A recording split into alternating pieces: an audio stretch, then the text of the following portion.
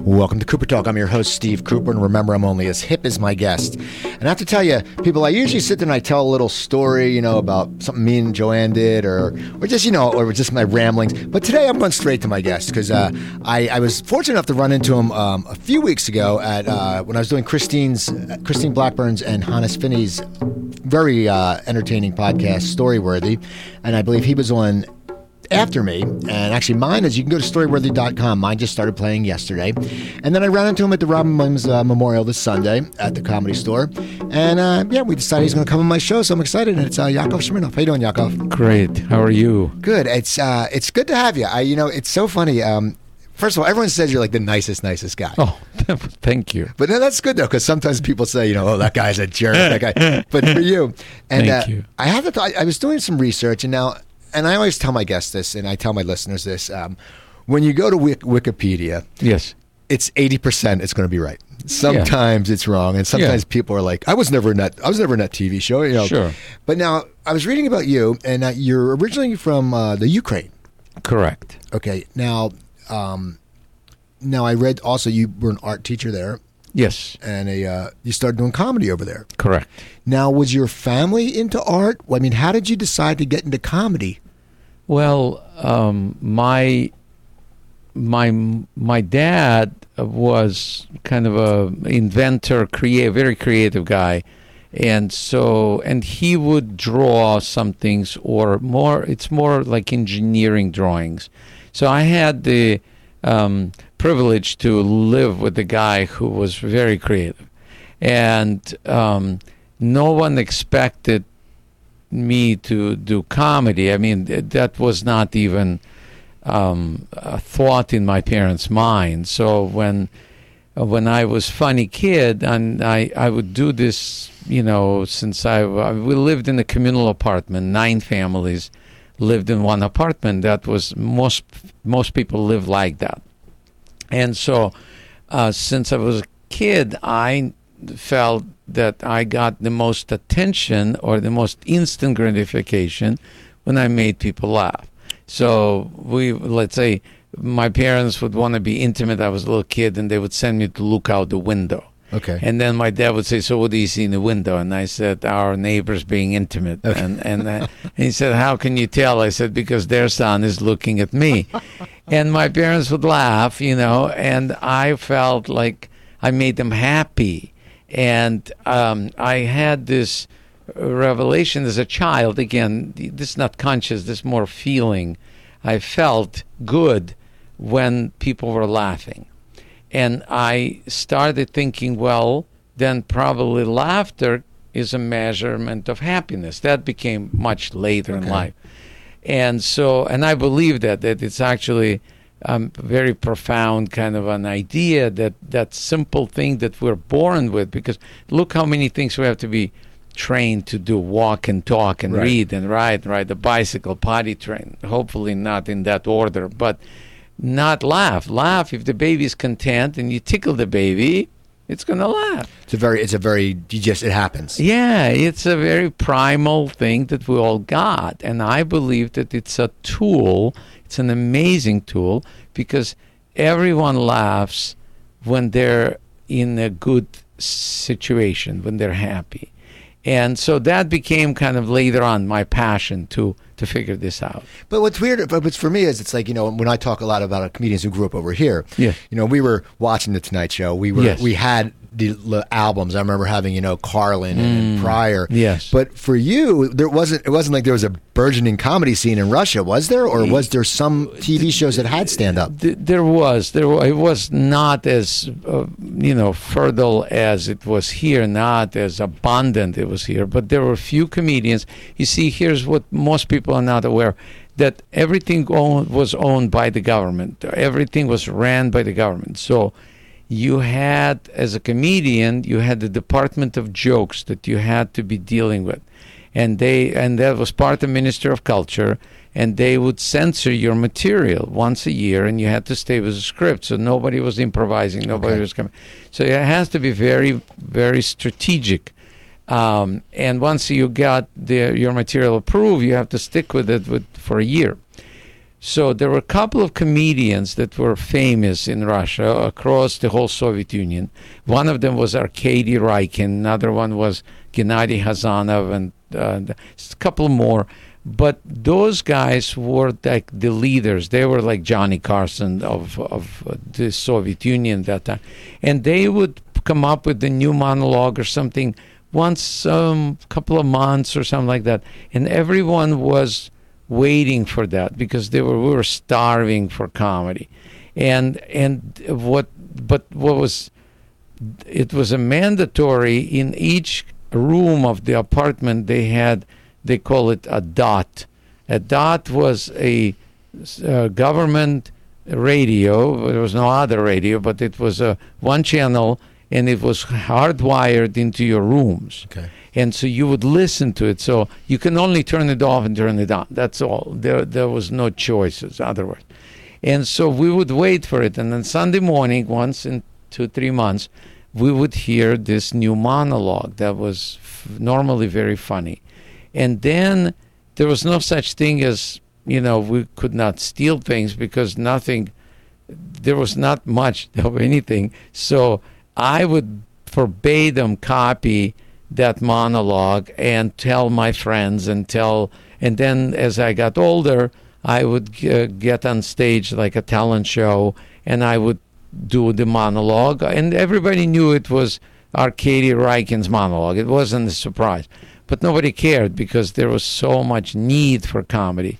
So that's how I developed my ability to get on stage and do comedy. Okay. What amazes me also, I said you played like cruise ships in like the Yes. where were in the Baltic Sea? In the Black Sea. Black Sea. Now, was the cruise ship a big market there? I mean, how would you, as a comic, as you said, they had to censor everything. Did they have to sit there and I'm sure they didn't have booking agents. I mean, you said the person did it, so they would have to approve you to go on? Yes, definitely. Yeah, you had to be approved by. There was an official office like the Black Sea Cruise Ship Company, which was all government operated, and they would have a person who, would put you on and then monitor you that you're staying with the script and all of that. And I was very lucky that I was given that opportunity because that really was life-changing for me because I was. I could perform now in front of people who were from other countries. Okay. And they would give me an interpreter because I was the person who was, in charge of all the entertainment on the ship. So that's how I got to, for interpreters, I got to talk to some people who were from America or from England or from Czechoslovakia or some outside the borders, and that's where I got the idea that they're happier and they had food before the show. They were so that's what inspired me to try to get out. So when you decided to get out, I mean, I read, and I don't know if it's true, is you and your parents came over to Yes. America now, and I think it was because they wanted wheat. Is that true? Yes, yes. Which is weird. It's like you're thinking like a baseball deal. Like, we'll give you a Yakov for Kind wheat. of, yeah. But so did you have to go? I mean, when you left, Yes. did you have to check with the government? See what the effect? Yeah. But they were fine with it because they wanted wheat. Yes, Jimmy Carter was, great for us because he made a deal with them. They needed wheat, and we needed freedom. So he made a deal, wheat for freedom. Right. And so we were exchanged for some tons of wheat. And literally, my parents and I got out on a wheat ticket. And every time I see a Wonder Bread truck, I salute, That's true. I'm not kidding. But it still was a very long process, a couple of years of scrutiny, and they didn't want people to leave. So they made it very, very difficult. So anybody who was not really a fighter, not really sure that they wanted to go, they made sure that they didn't go. They made it scary. They made you go to 5 different places of your employment that you've been working and get a letter of reference from them. Like, who is going to, but they wanted you to be embarrassed and go back to the people, and they made it on television and everything. Those people are traitors that, mother country, mother Russia gave them everything, and they are leaving. They're like, so it was not a pleasant experience to go through, but it was worth every moment of it. Well, I've heard, like, over there, I know I had Ty Babylonia, who was a figure skater who visited Russia during the Olympics, and she just said it was, when you're an American, it's like you were watched everywhere. Like, she said it was just amazing, like every corner. She goes, you knew you're someone there. So you leave, and now you end up in New York City. Yes. Now, to be honest, when you're leaving Russia, for the first place to land in New York City must have been, because I grew up back east, and, even when I grew up back east near Philadelphia, when you were younger and you went to New York City, you're like, wow, and that's back when New York City was New York City. Yeah. What was it like for you? You hadn't been to America before. You'd been on a cruise ship, so you've met some Americans. Yeah. But you end up in New York City, and that's in the middle of the hustle and bustle. This is about like 77? 77, yeah. So what was, were you just in awe, and also were you scared at all? All of it. I tell a joke I got off the plane, I saw my name written, big letters, America loves Smirnoff. So right. I felt at home. But it was not easy because we didn't speak English, neither my parents nor I. We were going for immigration office, and they gave us an interpreter who was a kind of Russian guy who barely spoke English. And so they asked me, what do you want to do in America? And I said, I would like to be a comedian, but the guy didn't know how to translate it. So he started explaining them that he's going to be party organizer. And at that time, the communist was like this biggest fear that they had. So they thought it was the Communist Party organizer. And they are all of a sudden, they're on the walkie-talkies, and they're coming, well, we got one, and now I'm like standing there, and I'm like, what did you say? And he said, I tried to explain it, so two Russian guys are going, and he's going, no, I don't mean that, no, what, comedy, funny, So it wasn't funny. So there was a lot of those kind of mishaps that was happening, but we landed in Kennedy Airport, and one of the stories I tell that the word yep in English means yes, in Russian means sex. Okay. So we're walking through the airport, and we hear people say yep, and I'm going, no wonder they're happy in America, So those things kind of became something that I started developing little by little, and in New York was, first impression was Queens, actually, because friends of ours who we knew in America met us at the airport, and they took us to their home, and they lived in Flushing, Queens. Okay. And I'm expecting like, skyrise or, like tall building. And in Queens, they're 5 stories, 6 stories max, right? So I'm going, are you sure we're in America? Because we've seen this, and my friend said, well, go tomorrow to Manhattan, and that's where you're going to see real America. So I remember getting off the train and walking up in Fifth Avenue kind of a station and looking up, and I'm going, now I can't even see the tops because of the buildings because the clouds were lower than so then I said, now I know I'm in America. So you're there, and now you wanted to be a comedian. Well, it was a dream, but quiet dream, because I was really, no matter who I was telling to, in the immigration, finally after they figured out I wasn't a party organizer, Communist Party, they said, so what do you want to do? And I said, the comedy. So he translated comedy, and they start laughing at me because I didn't speak English, and then I saw dogs that were sniffing our luggage, and I said to the interpreter, what are they doing in this? He said, they're looking for drugs. And I said, wow, in America even dogs hooked on drugs. Right. What a country, and they started laughing again. I said, I'm doing pretty good so far if I can make the immigration officials laugh. So the dream was there. However, the reality was I had 2 elderly parents. Nobody spoke English. I had to get a job. But in the back of my mind, I'm going, what am I going to do? What kind of job? And somebody mentioned bartending. And it resonated with me because on the cruise ships, the bar was in the same room as the comedy show was. So I was like going, wow, that could give me the same audience, and I can maybe speak English to them and practice my jokes. All of that was in the back of my mind. But it was very quiet because we had to survive. We had to get an apartment. Right. We had to live. But I did find a school in Manhattan that was a bartending school, and it was $200, which was a lot of money for us, but we scrapped whatever, sold whatever we need to do, and I attended that school for 2 weeks, and I got a diploma as a mixologist, even though I spoke very little English.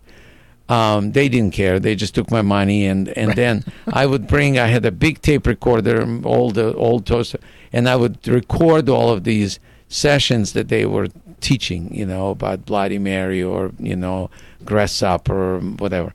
And then I found an American girl who became my first girlfriend, and I would bring the tape recorder with me, and she would listen to this with me, and we would get, test a little bit of Bloody Mary or whatever, and it was fun to learn kind of hands-on, and we had a good time, and that's how I was learning English. So you learned the English, and you're doing the bartending, and you're working. Yeah. And now, did you start hitting the stages in New York, or was that until you came to L.A.? I did Catch a Rising Star a couple of times, comic strip a couple of times, but it was very limited. It was late at night, and I remember Jerry Seinfeld being, he was, MC at the comic strip at that time, and he would come out, and he would say, okay, you rookies, you're going to get a 5-minute shot, and you can only come back every other week, and then he said the word, you will indubitably do this for the rest of your life. And I didn't know what the word indubitably was. I didn't know what bread was. So I went and I looked it up in a dictionary, and I thought, man, I want to speak like that one day, to say indubitably. Anyway, so I would go to those, but it was tough because my English was still very, very bad, and so nothing really was happening there except I got a job at school.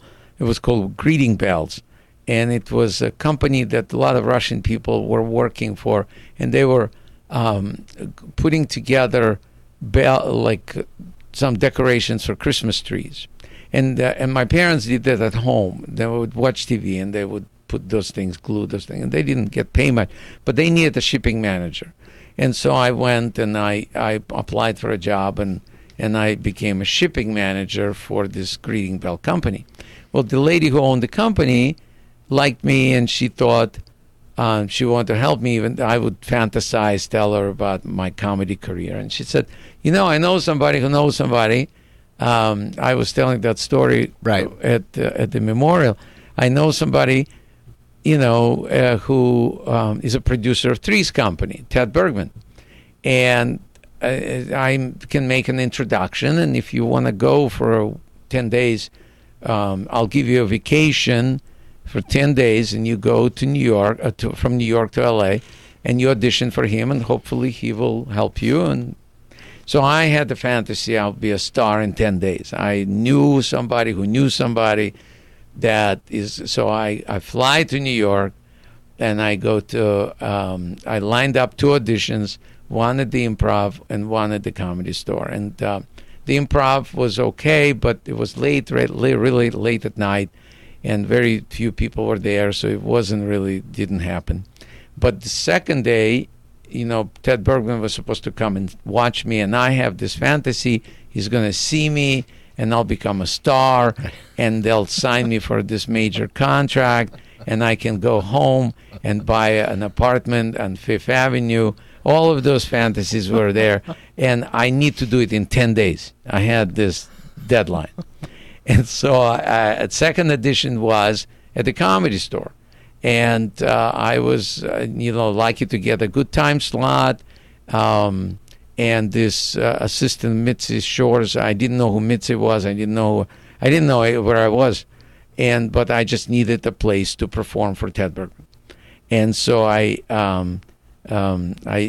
go, right before I was supposed to go on, I get the message that Ted is not going to be able to make it.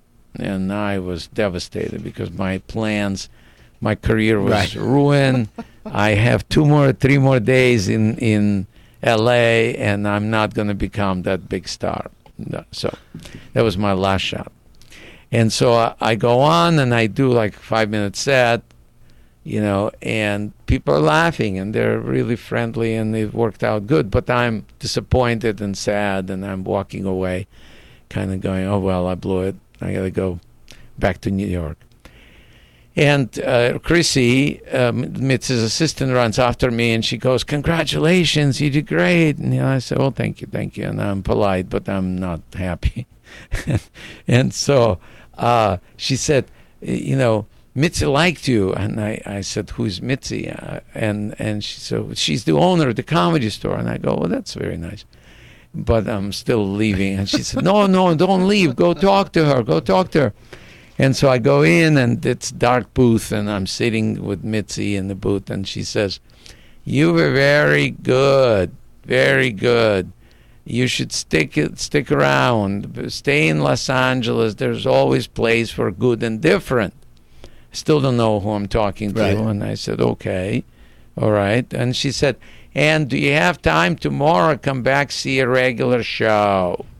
So I come back next day, and Mork and Mindy at that time hit #1, big time. 60 million people were watching Robin be genius. And guess who appeared first person on stage is Robin Williams. And my jaw hit the floor. I could not believe it. And I watched him for like 20, 30 minutes, killing the whole room. Was just exciting. And in addition to that, right after him was David Letterman. And after that was Jeff Altman. And after that was Billy Crystal. And after that, Richard Pryor came. One night. It's amazing. I mean, when you think about it, back then, the lineups, and a lot of times people just paid just to get in to see a show, and then they go, oh my God, wait a second. I've just seen legends. I felt like I died and went to heaven. I never used that ticket. I stayed in LA, and Mitzi was so nice she gave me a job. She gave my dad a job, actually, because I said, I got to go back because my parents are there and they need to live on something, and I'm the sole provider. And she says, well, what does your dad do? And I said, well, he's a building construction engineer. She said, well, he can be a handyman here. Bring him over. So I got my parents to L.A. and got a place to live where all the, comedians hang out. Mitzi had a big house with a lot of rooms that she would rent to all the comedians very reasonably. And so that's where I met all those major people. Robin would come there all the time. And, Andrew Dice Clay lived there. We were roommates for 3 years, so it was amazing. Well, I know Robin, and then getting you on Moscow on the Hudson, right? And yes. Now you were doing comedy. Now, when did you bring the name Smirnoff in? At what were you when you started doing it in stand up in the Comedy Store? Were you going as Yakov Smirnoff? Oh then? yeah. Okay, so when I was working as a bartender, that's the only word that everybody could remember. Smirnoff. So they would say, "What's your name?" Yakov Smirnoff, okay. And that's how it stuck. So you got on the Moscow on the Hudson. That must have been exciting because you weren't here that long. I mean, 81 to be in a major. That's a major motion picture. Oh my gosh. What was going through your head? I mean, you're sitting there probably going, "Oh my God, I'm actually realizing my dream," and it happened very quickly. You know what, Steve? It's probably. I think I started realizing it way later. I didn't know any better. So I thought that it just happens to everybody. Not that I took it for granted at all. No. I worked really hard, and I did everything that I knew how to do to get up there. But I didn't realize there was something happening that was also helped me. It was like the wind, the current was happening, and the current was the Cold War. And later, I'm talking about like a couple of years ago, this dawned on me that, wow, I just caught a wave. I walked into something. Yes, I had talent and I had perseverance and desire, all of that true. And none of that would work without those elements. However, there was a major need. America had pain. It was a headache. And I was the aspirin. And I was the Advil, whatever.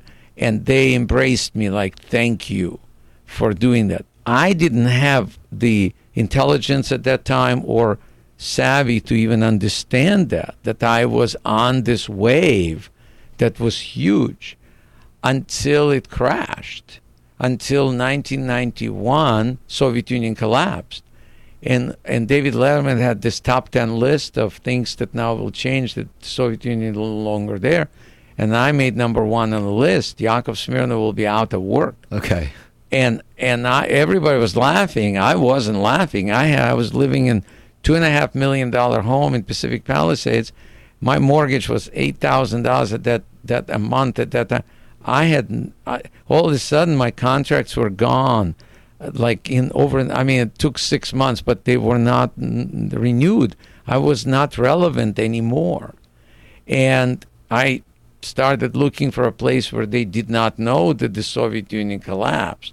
And that's how I ended up in Branson, Missouri. Yeah, it's amazing because I think about it because you were so big with everything. And what was it like? I mean, at the time when you were at, when the wave, as you said, happened, which has happened to so many people who are in the business, they catch a wave, but they have, as you said, they have the talent and the perseverance, so they know how to ride that wave. They like you. Yeah. It's like if you sucked, it Right. wouldn't work. Right, But exactly. So you wrote and you came up with stuff. Yeah. But what was it like? Because everyone knew who you were. I mean, that must be weird. You were in New York in '77, then Yeah. all of a sudden, your life Yeah. must have changed. I mean, I'm Yeah. sure some people thought you were much more Russian than you were. They didn't know. I know you paint and stuff like that. You do all this stuff. Right. What was that like when people would meet you?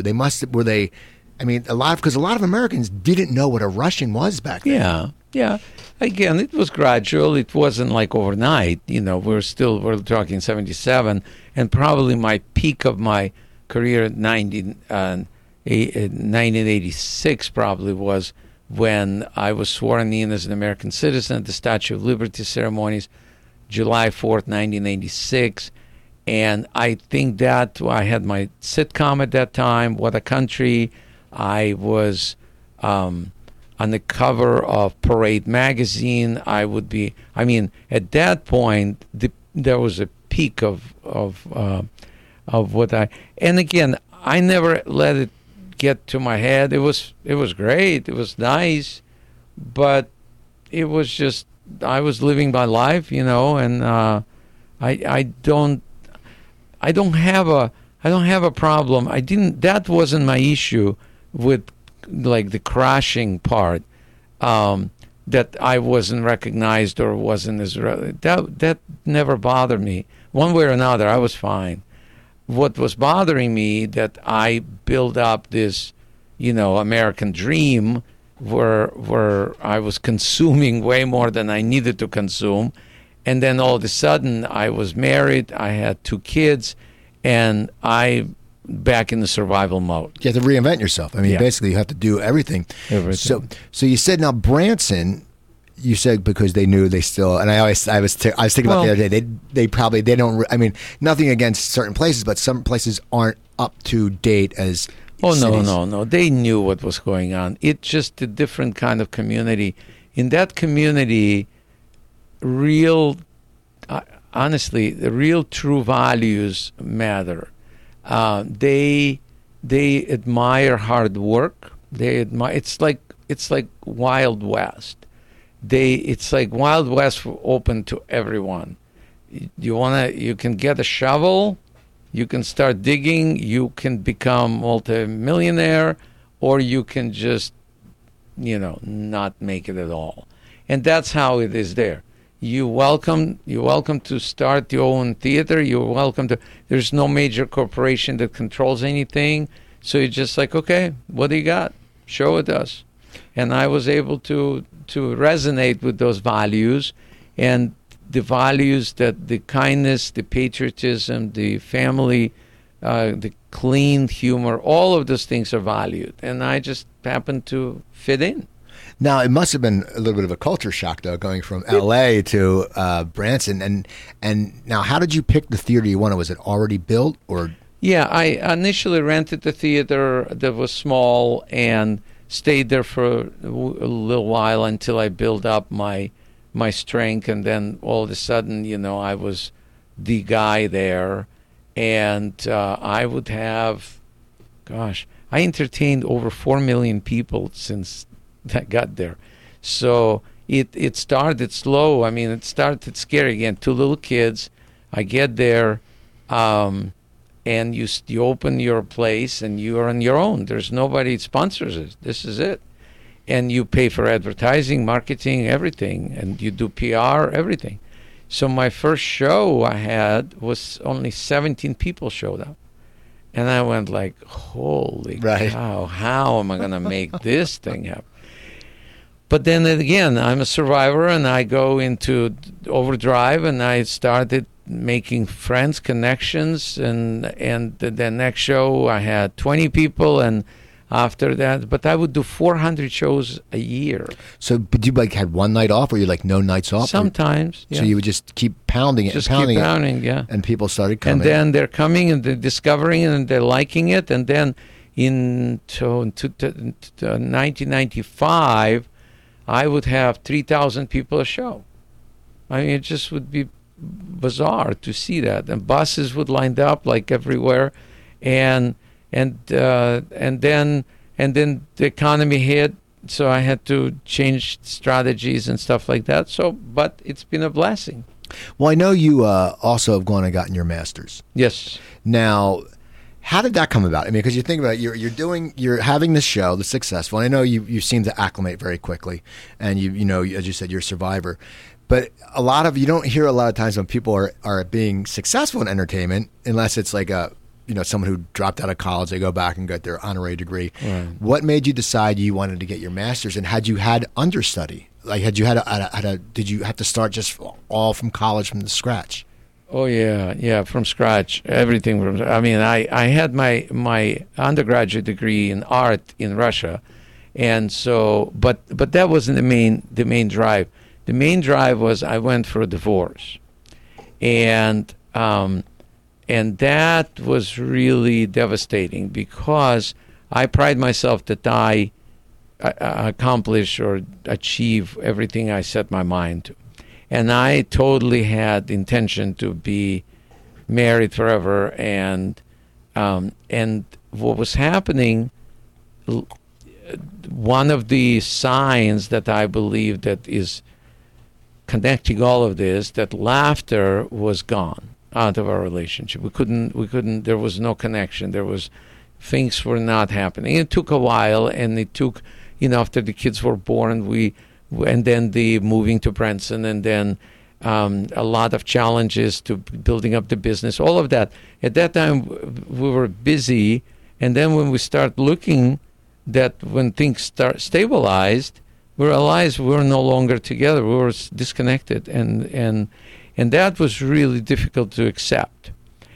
And I start looking for the common denominator. What is happening? And when it fazed me, when I realized that we're getting a divorce, I start looking around how many people are getting a divorce.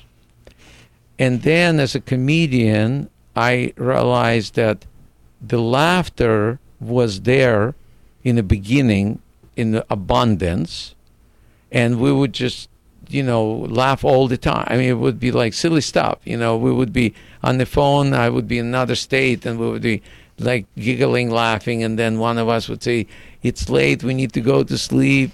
You hang up first." And the other one said, "No, you hang up. No, you hang up. Did you hang up yet?" And then I was like going, you hang up first. Hello, it's gone. So I'm going, what's happening? And then I started noticing this, that laughter, just as I told you in the beginning of our interview, laughter was, my parents were laughing. When I would create laughter, I knew we were connected the right way. And that was gone. And I started tracing this, and I started doing research on this. And because I was doing all this research anyway, I said, you know what? I want to go and learn more about this. And that's where I went back to college. And I picked the best school I could find. It was University of Pennsylvania, which is an Ivy League school. And the professor that I was studying with, Martin Seligman, is the leading professor in positive psychology. And that was dream. I was like, yes, I have a person that I respect. I knew his work. He wrote this book called Authentic Happiness. And I believe that laughter is a measure of authentic happiness. So it was like a match made in heaven. And when he heard that I want to attend, he was like on my side. He even waited because they already closed the submission of the documents. And he said, I'll wait for you if you can do it right away. And I said, you got it. So I got all the documents translated from Russian to English and all. Did you move to the Philadelphia area? No. Okay. I would commute. I would continue. I kept my theater going, but I would do, the master's program was, it's called executive program. So you go for once a month for 4 days during the weekend, and the rest of it you do online. And then you go from a whole month for, finals. I mean, it was very structured, very well structured, made for people who were top executives or top people in that field who wanted to have that kind of education. So you commuted from, that's pretty cool, I'd say. So you get out done there. Now, I know you eventually, you have taught at some schools. Oh, yeah, I teach now. I teach at Missouri State University. I teach course on happiness. Now, how did that come about? Did you have to go? You have your master's, and then do you sit there and go, you're doing your comedy and you're doing this, but then you're sitting there and go, do you go, okay, I want to teach? You know, this is a great question, because I was doing an interview with a guy on NBC local station in Springfield, Missouri, and he wanted to talk to me because I just got my master's degree. And so as we were winding down the interview, he said, well, good luck, Professor Smirnov. And it just had a ring to it. And I said, well, after the interview was over, I said, Steve, what do you, his name is Steve, and Steve Grant. And I said, Steve, why did you say that? He said, I think you should teach.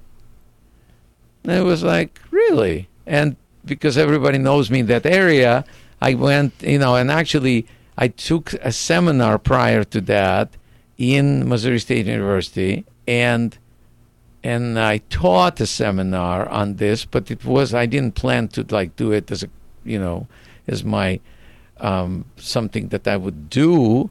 And the dean came over to me after I finished teaching the seminar, and he said, that was a really great seminar.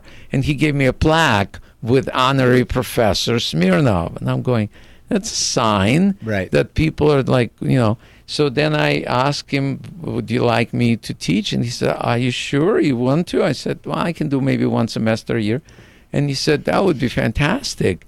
And so that's how I started. So you're doing it, and I'm guessing, because when I was in college, we always gravitated to the professors that we liked. I mean, I had a guy named Ted Van Bossi who would, I think he'd be half lit when he came in. He's in all finance, and you'd ask him like a question, and you'd be like, Ted, how do you do this? And he'd end up giving you the answer. So that was the thing. We're like, okay, you go about, you'd scheduled at 6 o'clock, so he's already in the basket because you hit happy hour. Then you go and you ask him when you don't know the question. But you'd go, and then you'd say, oh, that professor's so boring. Yeah.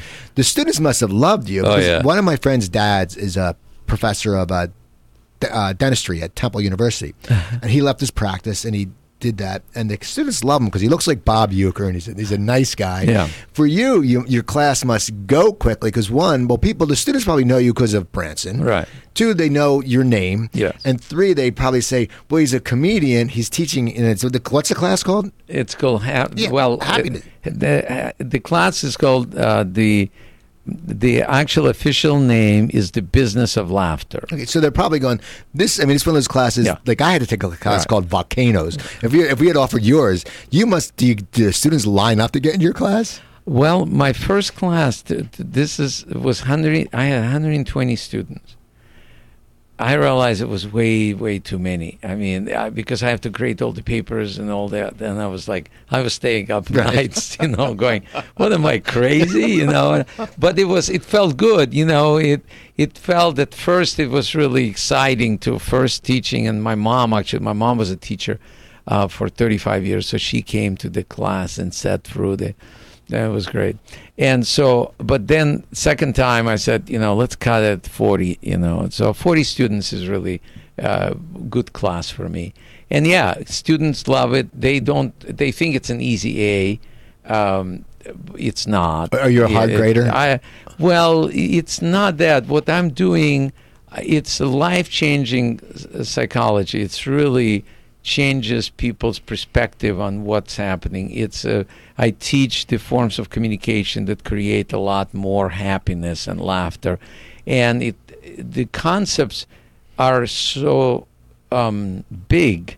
They're conditioned. I make them funny and I make them interesting, but they really turn people around. And a lot of them are like young kids. There could be freshmen or and there could be graduate students too that come back and they go, we thought we were just going to learn how to tell jokes, right. No, they're actually learning how to create happiness.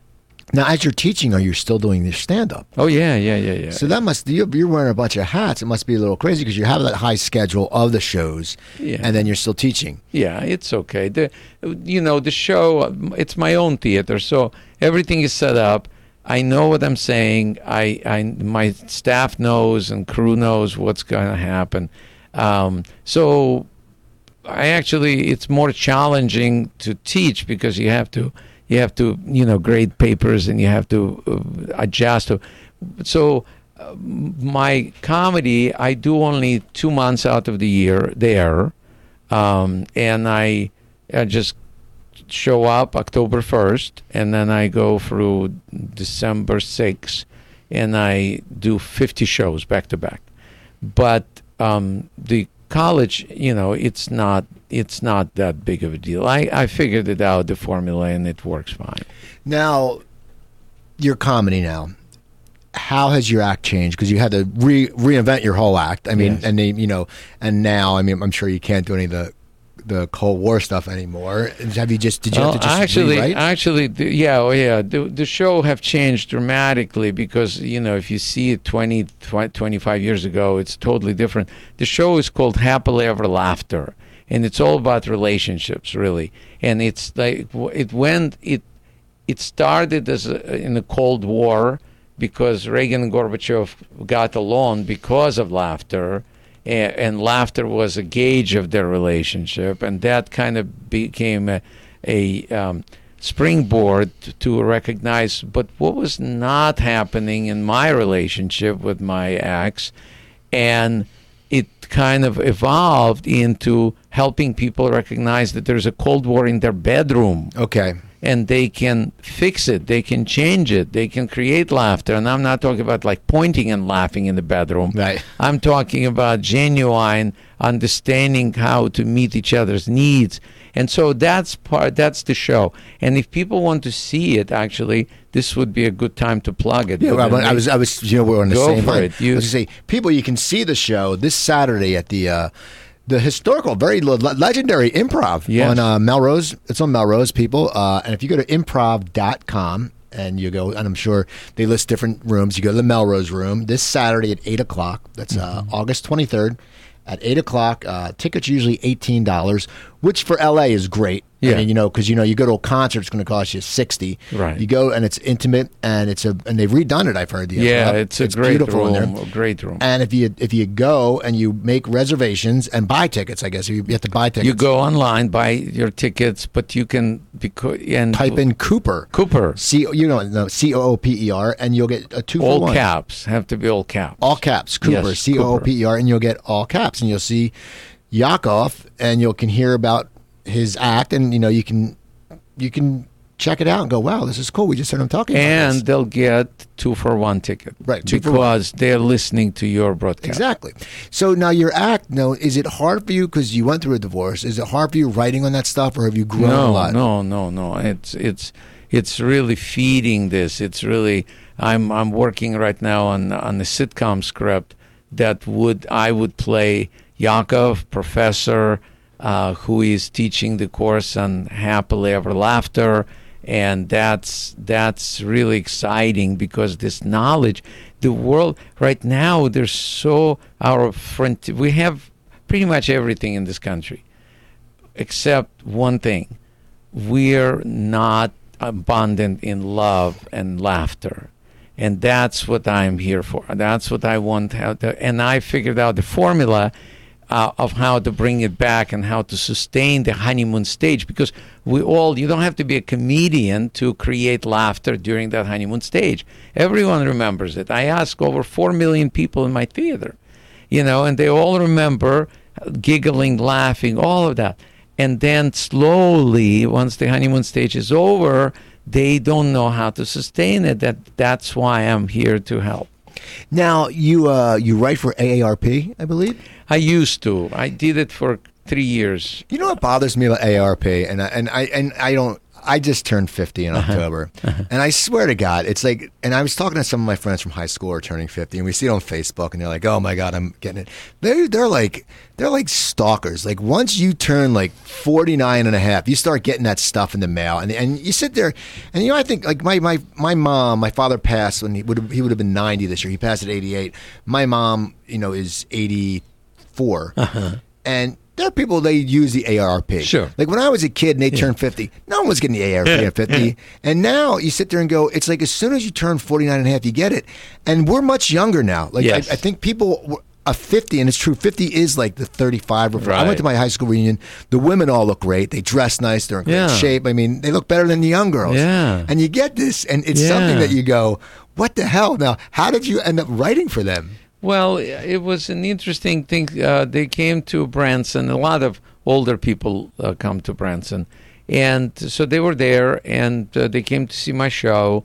And they asked me, would you be interested to write a column? And they knew that I, graduated, college, the master's degree in psychology. So they were looking for a relationship column. And I agreed to do it. And it was actually very, very good for my business, because a lot of people who come to Branson read to that. But the reason I'm moving back to Los Angeles is because I believe that this knowledge is universal that I discovered. It's like a law of laughter. And it needs to be famous. It needs to be not for my fame, for people to be able to know how to get it back, how to create it, every person should be able to know it. Just like gravity. Before Newton got hit in the head with an apple, nobody paid attention to gravity. They all felt it. They all lived with it for, since the beginning of time, but nobody paid attention to it. And then he made it famous and made it to pay attention to and measured it and all that. I believe yak-yaks should be the measurement of laughter. Okay. And how many yak-yaks per hour or how many yak-yaks per month you're getting. And that's what, so the reason I'm moving to LA is because I want to share this knowledge on the biggest medium and give it to the people who really can do something with it. And so that's why I stopped working with the AARP. Nothing personal. My column was one of the most popular columns they had. And I said, this is not the demographic I want to address. Now, are you working on a book with all this? I am. However, it's not finished. So I think that it's going to be more of a podcast evolution sitcom evolution, and then the book is going to follow. Now, you said, you're because here's the biggest medium for you to push it, and you do have a background in comedy, but have you ever in your mind thought that you can do it as a motivational speaker type? And using, like, when you're a professor, you're not doing something. Have you ever thought where you could bridge that? Because I think because you were a comic and you made people laugh, and because you also, a lot of people don't know you're a professor, but if you read, stand-up comic, professor, I think because people love to go to those motivational seminars, and it's such a different crowd, like comedy crowd, let's be honest. And people, you go to a stand-up comedy show, there's people who are going to see you. Yes. There's people who are just going to see comedy. Yes. And there's just like idiots who got free tickets sometimes who they're not there unless you're paying like $75 or $85 a show. But that's not people who are listening to this show. Right. But I'm saying for you, it seems like you would have the perfect market to do that motivational, where it's a seminar, but it's also comedy. Have you ever thought of doing that? I have, and I've done it too, and it works. However, the people who listening to your program right now need to know this, right? Would they all go to a motivational speaker? No. But would they come to more of a comedy show? Probably yes. Right. So I think that the bigger, I'm seeing a wider range. If I can be on ABC TV on a weekly basis for the next 7 years to share this knowledge, and it becomes common knowledge, it's just there. In my opinion, that's still the widest medium that I would like to have to be able to share that. Now, how do you pitch a project like that? Because it's, because everyone here, it has to be concise. Yes. Like, what would your pitch be for the show? I know the professor and, the happiness and the laughter. But what would a pitch be for you? It's the professor who teaches relationships, but still has challenges in his own. Okay. Basically, that's the pitch. And that's what makes it funny because, let's say, in college, I teach the difference between men and women, and at my home, I practice that, and so it's kind of like my workshops where I work and she shops. Yeah. And so those are the things that the characters are very interesting too. It's like it would be my wife and her sister who would be opposites, and so it's a very cool, and that's what I'm working on right now, writing that script. Now, I would look on your website, and there's something called Dinner with Yakov. Mm-hmm. Now, what is that? Well, in my theater, I found that the best way to have this intimate environment with my 2,000 closest friends is to bring food into this. So literally, I do about 45 minutes of the show, and then we show them a clip from my Night Court episode, about 10 minutes, and during that 10 minutes, we serve the meal, a dinner. And then I come out and I get my meal, and I sit on stage, and we have a conversation. It's like you and I. Do you eat at your house? Yeah, a little bit. I can't speak and eat at the same time. That's good. That's good manners. My dad would yell at me for that. What kind of food is it? Well, it's delicious. I mean, it's like chicken. And, okay, so it's not Russian cuisine. We tried Russian in the Midwest. It didn't hit hard. Yeah. So you talk to them. So it's very intimate. Yeah, very intimate. And then I continue the show after dinner is over. So it's a 2-hour experience, but they also have dinner. Now, are you glad you're back in LA? Yes, I am. It's challenging. It's exciting. I've gone through this rodeo before, so I kind of know. But what it does, the great thing about being in LA, it puts you in shape. Literally, it's like I feel like an athlete who went on a pro tour, and I kind of enjoy. I've been doing this for 4 million people, so I'm still in shape, but not the shape that like 25-year-olds right. who are doing this 5-minute sets, and So it's exciting to get back into that and do those. So I go like tomorrow I'm at the Comedy and Magic Club. Thursday I'm going to Comedy and Magic Club. Then I'm in the Improv. So every room is different. It makes you adjust. It makes you stronger. It makes you excited. So yeah, I'm happy to be back. We have a few minutes left. I wanted to ask you real quick about what was it like when you did the White House Correspondents' Dinner? Well, I was lucky to meet the President Reagan, and I met several. I did several shows in the White House, and the Correspondents' Dinner is intimidating because there are like 3,000 correspondents who are the elite, and they really don't pay much attention to anything unless they want to pay attention to. So, they're trying to quiet them down, and they're talking to each other. They're all buddies. They're all friends, and 3,000 people just buzzing, blah, blah, blah, blah, And you're sitting there on the dais, and I'm next to President Reagan and Nancy Reagan, and I'm the speaker, and nobody. The MC is trying to get them to come down. Nobody's listening. I mean, I'm going, oh God, that's a tough room. And President Reagan leans to me and he says, "So what would you do with Gorbachev? How would you handle Gorbachev?" I'm not kidding. I'm like, I'm pinching myself. I'm going, I said, well, I would make him laugh. That's what I would do. And I'm sure you can do that same thing. So, and then they introduced me, and I'm nervous because I don't think they'll shut up. Right.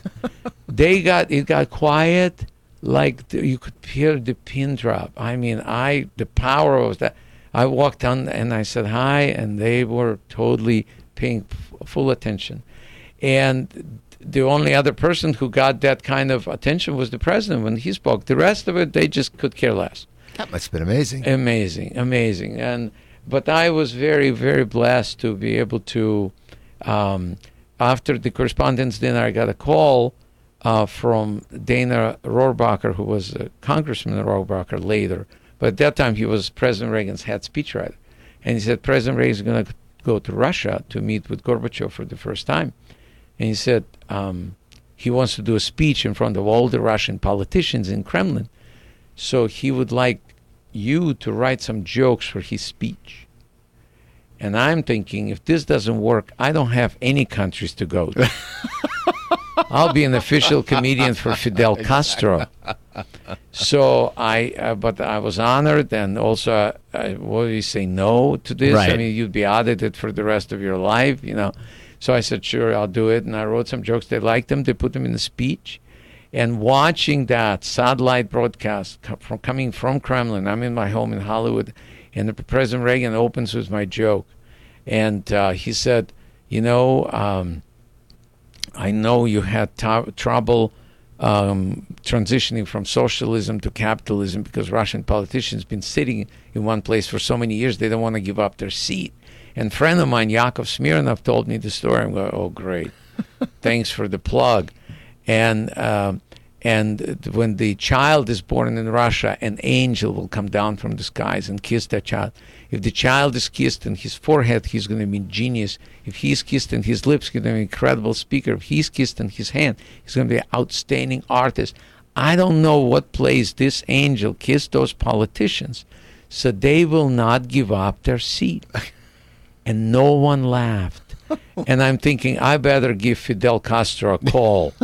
But I forgot that they were waiting for the translations for these headsets, and it was the longest 30 seconds of my life, and then the crowd went crazy, and I went and changed my pants. So I want to thank you for coming on. I want to thank you. It was great. So people, go to improv.com. Please go to improv.com. It's this Saturday, August 23rd at 8 p.m., the historical improv, and usually tickets are $18.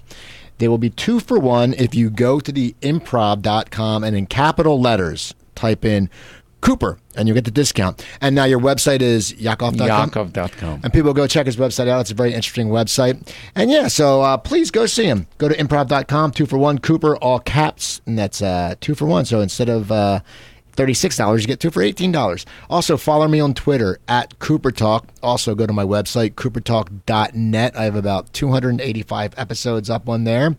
Also, I'll be starting on iHeartRadio soon, so you can catch up with me there. That should be happening in the next few weeks. If you have an Android tablet or phone, go to the Google Play Store. Type in Cooper Talk, one word. You can get my app. All my episodes are on there. iTunes and Stitcher. They are Cooper Talk, one word again, and all my episodes are there. And also send me an email, new email address, cooper@coopertalk.net. You can send me an email to see who you want to see and all that good stuff like that. So yeah, just keep listening. I have some great guests coming up in the next few months. Remember, follow me on Twitter at Cooper Talk. Send me an email. I'm Steve Cooper. I'm only as hip as my guests. Don't remember, drink your water, eat your vegetables, take your vitamins. You guys have a great weekend, and I'll talk to you next week.